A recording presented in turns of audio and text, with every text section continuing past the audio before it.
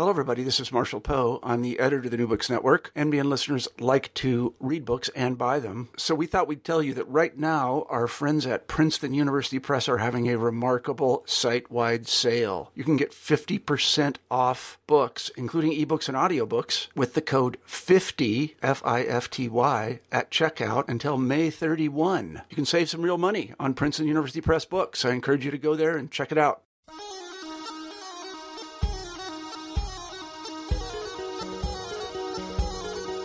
Hi, and welcome to New Books in Middle Eastern Studies. Today we are talking to the editors of the new volume, Sectarianization, Mapping the New Politics of the Middle East. And with me are Nader Hashemi and Danny Postel.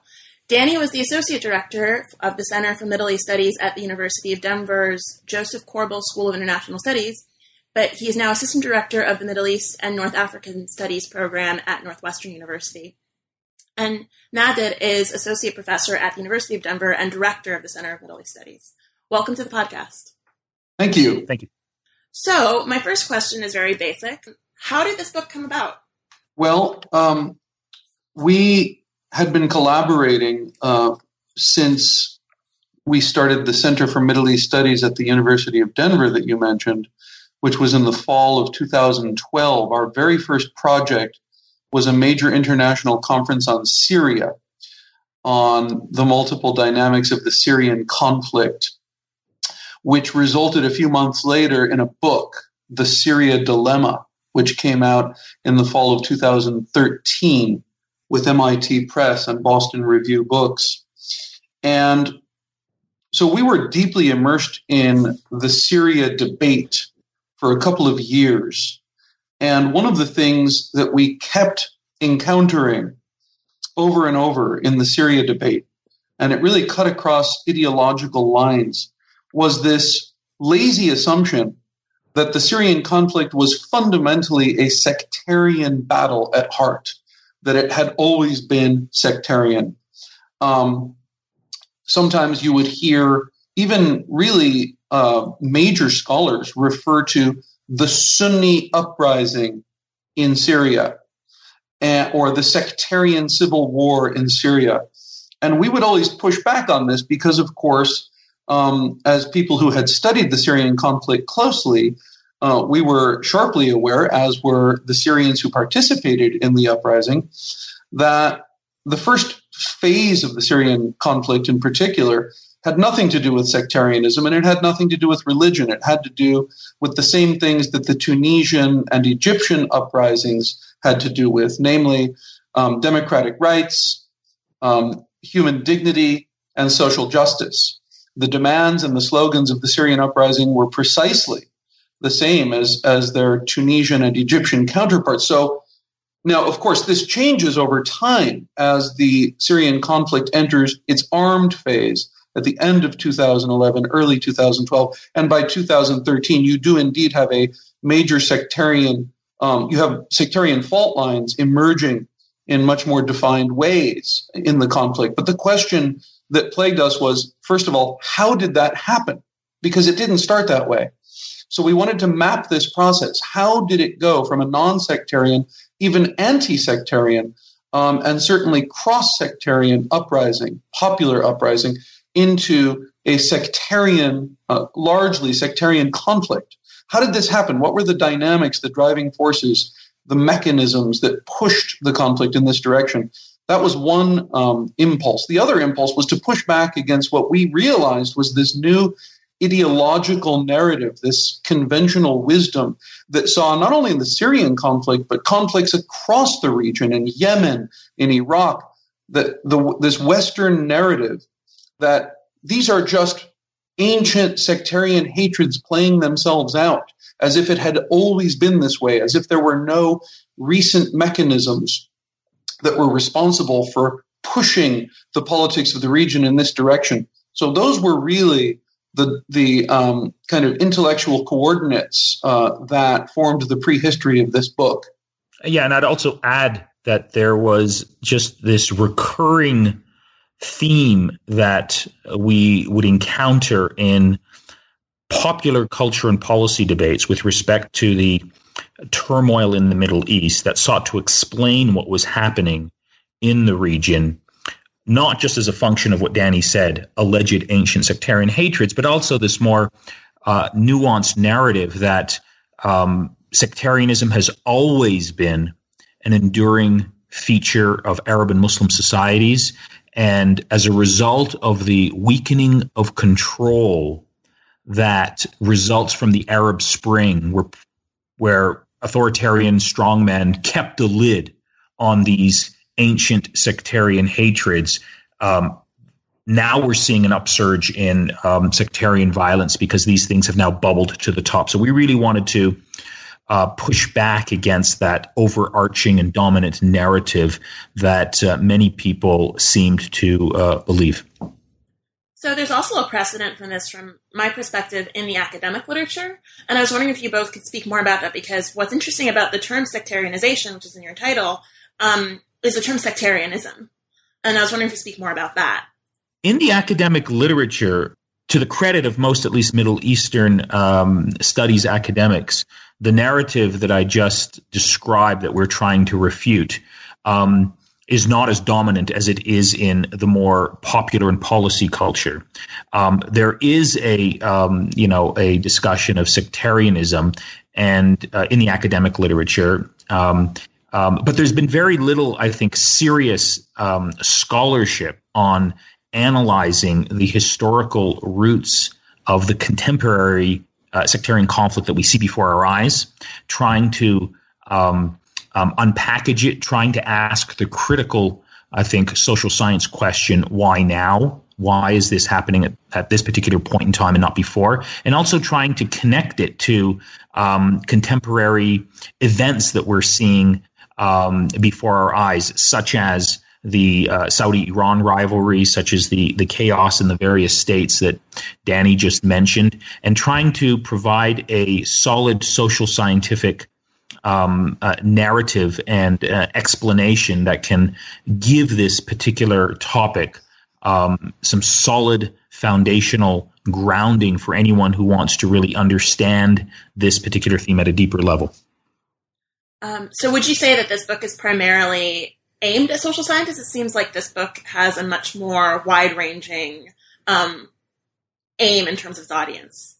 Yeah, I would say both. I mean, we do try to, it's Oxford University Press who's published it in the United States. So we do try and, appeal to academics. I mean, all of the contributors are first-rate academics. But, Danny and I both believe, and the work of our center and in Denver, doesn't believe in writing for small elite audiences. We try to appeal to both academics and to people in the broader reading public and to policy analysts. So we're hoping to cover all of those communities in this book with this book.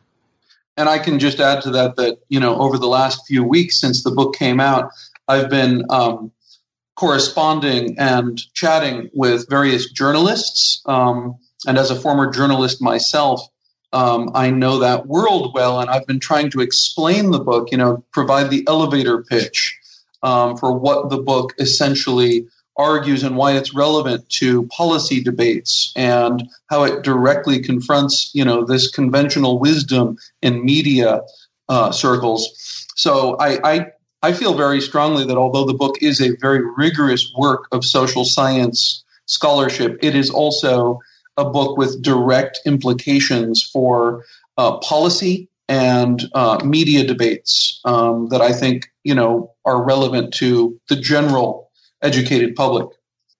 Okay, so let's just dig into the actual title, which is sort of the binding thesis of all the different articles in the edited volume, sectarianization. How do you both define it, and what did it emerge out of? The term for you, both of you? How did sort of formulating the term emerge?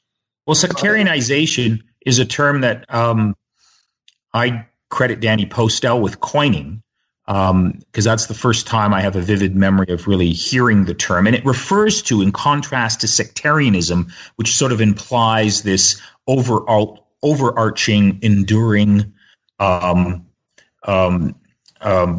attitude that shapes Middle Eastern and Muslim society. Sectarianization, in contrast to sectarianism, is an active process that is shaped by political actors operating within specific contexts, pursuing political goals that involve the mobilization of people around specific identity markers.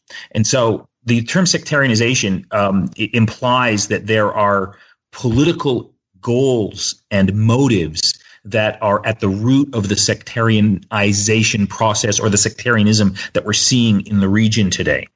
And that the theme of political authoritarianism, as we discuss in the introduction to the book, is absolutely essential to understanding the concept of sectarianization. In other words, it's the authoritarian context of the region and the political rulers and elites that are in charge of most of those states that are absolutely essential to understanding how this process unfolds, what the fundamental driving force of it is, and how, in essence, the concept and the problem that we're facing is fundamentally about politics and not about piety. Yeah, I would just add to that I thought I had coined the term sectarianization, but then I Googled it and found that it had been used a few times in scattered kind of passing references. But we decided that we wanted very much to kind of put the term in general circulation and really name this phenomenon in a very forceful way. So that's why it became the title of the book. And it's gratifying to me that it's one of those terms that just kind of clicks and resonates with people, even if they haven't heard it before, which most people haven't. But it just kind of, because of the nature of the word, sectarianization, it implies a process that it de-reifies and demystifies this essentialist, orientalist, trans-historical fantasy that this has simply always been the case, or that this explains everything about the politics of the region. In naming sectarianization and emphasizing the process, it really does illuminate the ways in which this is a fairly recent phenomenon. So, not that sectarian identities are recent. They do, in fact, stretch back many centuries. But why? The question we raise in the book is, why have sectarian identities come to define the politics of the region? Why are people mobilizing around their sectarian identities for political ends, and specifically lethal political ends now, whereas in the history of the Middle East, this was not actually, these were not the fault lines of the region's politics. No, that's something I really took away from the book, and especially your introduction, is that there's a difference between a sect, which is a very, it's a very contestable historical concept, but there's a difference between a sect, sectarian, and then sectarianism, which, as you said, is it implies that there is sort of a primordialism to these different groups, that they've sort of always been at odds with each other. So both of you have sort of touched on this idea of authoritarianism in the region and sectarianization in the region. I was wondering if you could give us a really tangible example of any given country in the Middle East or North Africa, and sort of the process of sectarianization. Well, sure. I think the one case that Danny and I think know quite well is actually the case of Syria, which Danny correctly, just identified at the beginning of the Syrian uprising in March of 2011. The conflict was not sectarian in nature, or the protesters in the streets were not motivated by a sectarian identity. They were motivated by challenging the 40-plus year rule of the House of Assad, and their demands were basically democratic. But what you see in the immediate aftermath of the uprising in Syria is a deliberate attempt by the Assad regime to sectarianize this conflict. And they did it in several distinct ways that regrettably started to sink roots and started to unleash a certain sectarianism from below in the context of mass violence against peaceful protesters. And so, you have this attempt by the Assad regime to say right from the beginning that this uprising has nothing to do about democracy or human rights, It's about radical extremism in the form of Al-Qaeda trying to take over the state. And there's a deliberate attempt by the Assad regime to bring that narrative to the attention of the international community. And so you see a policy of letting out of Assad's jails these radical Salafi leaders who then become connected with existing Salafi networks in the region, and they become eventual leaders of some of these radical opposition groups that are part of the sectarian story in Syria today. And you also have an attempt by the Assad regime really to, send a message also to the international community that, look, I'm the protector of minorities. I'm the stabilizing force here. The other side is fundamentally motivated by these narrow sectarian identities. And throughout the course of the conflict, there were deliberate attempts by the Assad regime to use disproportionate levels of force against Sunni communities versus Alawi communities who were also part of the early uprising as a way of trying to divide the internal opposition and to create these divisions among protesters who were initially united with a common agenda. So, that's just one example among many. And fundamentally, the context here is the crisis of legitimacy that these authoritarian regimes are facing in the eyes of their own population. They are unable and unwilling to share political power, and so they fall back on a strategy of sectarianization, a deliberate strategy to pursue their political thrones and to entrench themselves politically. And you see this happening. This broad story happens in almost every country. Bahrain is another example. It has a very similar story.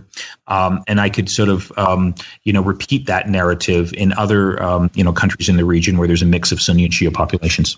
And in the book, there are case study after case study maps the precise dynamics by which the sectarianization process unfolded and continues to unfold in each of these countries that we pick. And this is really part of what the historian Peter Gay called the cultivation of hatred, right? That there's an active process by which narratives of the enemy, of the outsider, of the infidel, of the enemy from within, the enemy from without. So Nader talked about the Syrian case, and Bahrain is in some ways the same story, but with the other sectarian side, which is to say that, in the case of the Assad regime in Syria, the enemy is Sunni extremist terrorists, supposedly, of whom there were basically none in the Syrian uprising during that initial phase. But then over time, through a process of top-down sectarianization that the Assad regime actually undertakes, you have an eventual sectarianization of the conflict, and you do have Salafi radicals and Al-Qaeda and eventually ISIS. But there were none at the beginning of the conflict when the narrative of the Assad regime was that that's what it was all about. In Bahrain, you have the flip side of the coin, where you have a Sunni regime ruling over a majority Shia population, which rises up right at the same time as the other Arab uprisings. And what are they demanding? They're not demanding Shia majoritarian rule. They're not demanding death to the Sunnis. They're demanding democratic rights. They're not even demanding an end to the regime. They were calling for reforms originally, Sunnis and Shias together in the streets. But what was the Bahraini regime's and its Saudi patrons' narrative about the uprising? This is an Iranian plot to destroy our society. It's a Shia, the Shia crescent is coming to knock down our institutions and tear us apart. These are false narratives, but they tend over time to take hold. And this is what the book really attempts to do, is to map that process. So what I really like about the book, just to return to the actual book itself and how it's structured, is the fact that it's divided into two, well, not really halves, but two different sections. And the first is on the big picture framework, and the second is a bunch of case studies. And I was wondering what inspired that particular structure. You want to take that? I'll weigh in. We wanted to give this topic of sectarianization or sectarianism some, historical and theoretical depth. case studies are important, but we also wanted to theorize and historicize this particular topic and problem. So, Osama Makdisi has a wonderful sort of, I think, historical chapter at the beginning. Yazid Sayegh has a very good sort of 20th century historical and political analysis of this problem. And then, of course, we have Adam Geiser, who sort of gives us a good sort of religious studies analysis and interpretation of this question of sectarian identity and how it plays itself out. So we really wanted to have that as a preliminary series of chapters before getting into the case studies. And so I'm really glad that you picked up on the fact that there is this basic division of the book into those two broad sections, so that it provides, I think, the reader who goes through the book from beginning to end a deeper grasp and foundational sort of understanding of this particular topic. Yeah, I think that's an important, the architecture of the book that you noted is very important for the reasons that Nader just explained. But I always say to people that, look, if you don't find the arguments in the first section of the book, our introduction and these historical, theoretical, and big picture perspectives, if you don't find those arguments convincing, that's okay. Just read the case studies, because the proof is in the pudding.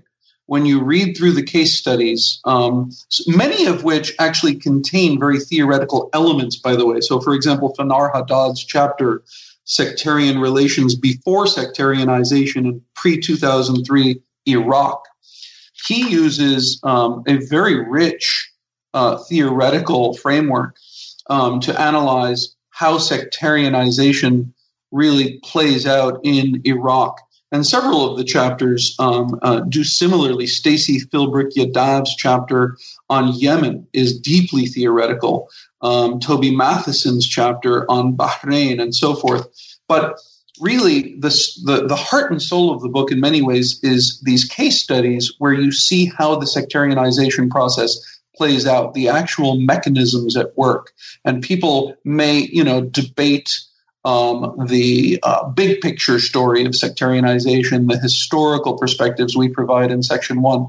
But I think that the case studies really speak for themselves and are hard to take issue with. No, I agree completely. What I like about the book is that the strength of it is that each chapter sort of stands on its own, but together they all plug together and tell this greater narrative of what the process of sectarianization looks like. How did you manage to bring all this diverse and very strong set of academics and public intellectuals together? Well, when we came up with the idea for the book, we actually just had a brainstorming session and said, okay, who are the top scholars who have written on these problems? And of course, Osama Makdisi's book on the culture of sectarianism in 19th century Lebanon was, loomed very large in our minds. He's one of the really key scholars of this phenomenon. So we reached out to him, and to our delight, he agreed we actually brought him to the University of Denver to deliver the lecture that became his chapter.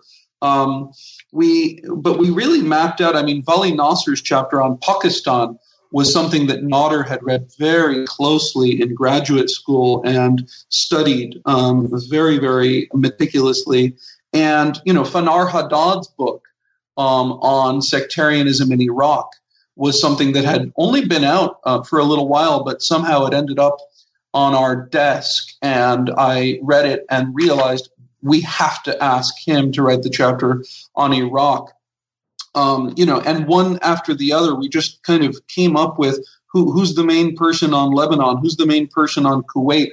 Frankly, a lot of these ideas came to us by reading the Monkey Cage blog, because Mark Lynch does a brilliant job of cultivating this conversation amongst political scientists who study the Middle East, and various pieces here. Madeline Wells' chapter on Kuwait, Stacy Philbrick Yadav's chapter on Yemen, those originally came to us as blog posts on the Monkey Cage that we read and then, of course, reached out to these people. And one of the real delights, I would say, of the book, the editing process for this book was that we didn't reach out to a single person who said no. We figured we would. You know, when you go after the top scholars, you figure they're going to be too busy. They're going to be, they're not going to have time to write a fresh chapter. They're going to say, oh, just use something I've already written. But in every single case, these scholars said yes, and were even enthusiastic about it. I mean, having Madawi al-Rashid, whose work we've learned so much from, you know, probably the leading authority on Saudi Arabia in the world. I mean, having her in the book was just extraordinary. I have nothing to add. I agree with that totally. I mean, that was very comprehensive. Well, thank you both for talking to me today. And my last question, I guess, is what are you both working on right now? Are you collaborating anymore? I mean, Nader's writing a book about Iran, and I think he's editing another book on Islam and human rights. I am taking my time to decide. I have a bunch of review essays and book reviews I need to write. But I have a couple of ideas for my next project. One is actually about the films of Abbas Kiarostami, and another one is about the legacy of the Middle East scholar Fred Halliday. But those are quite a ways. They're just in their incubation phase at this point, so nothing to really count on yet. Thanks for your interest in the book. Appreciate the opportunity to talk about it on your podcast. Oh, thank you both. Thanks so much.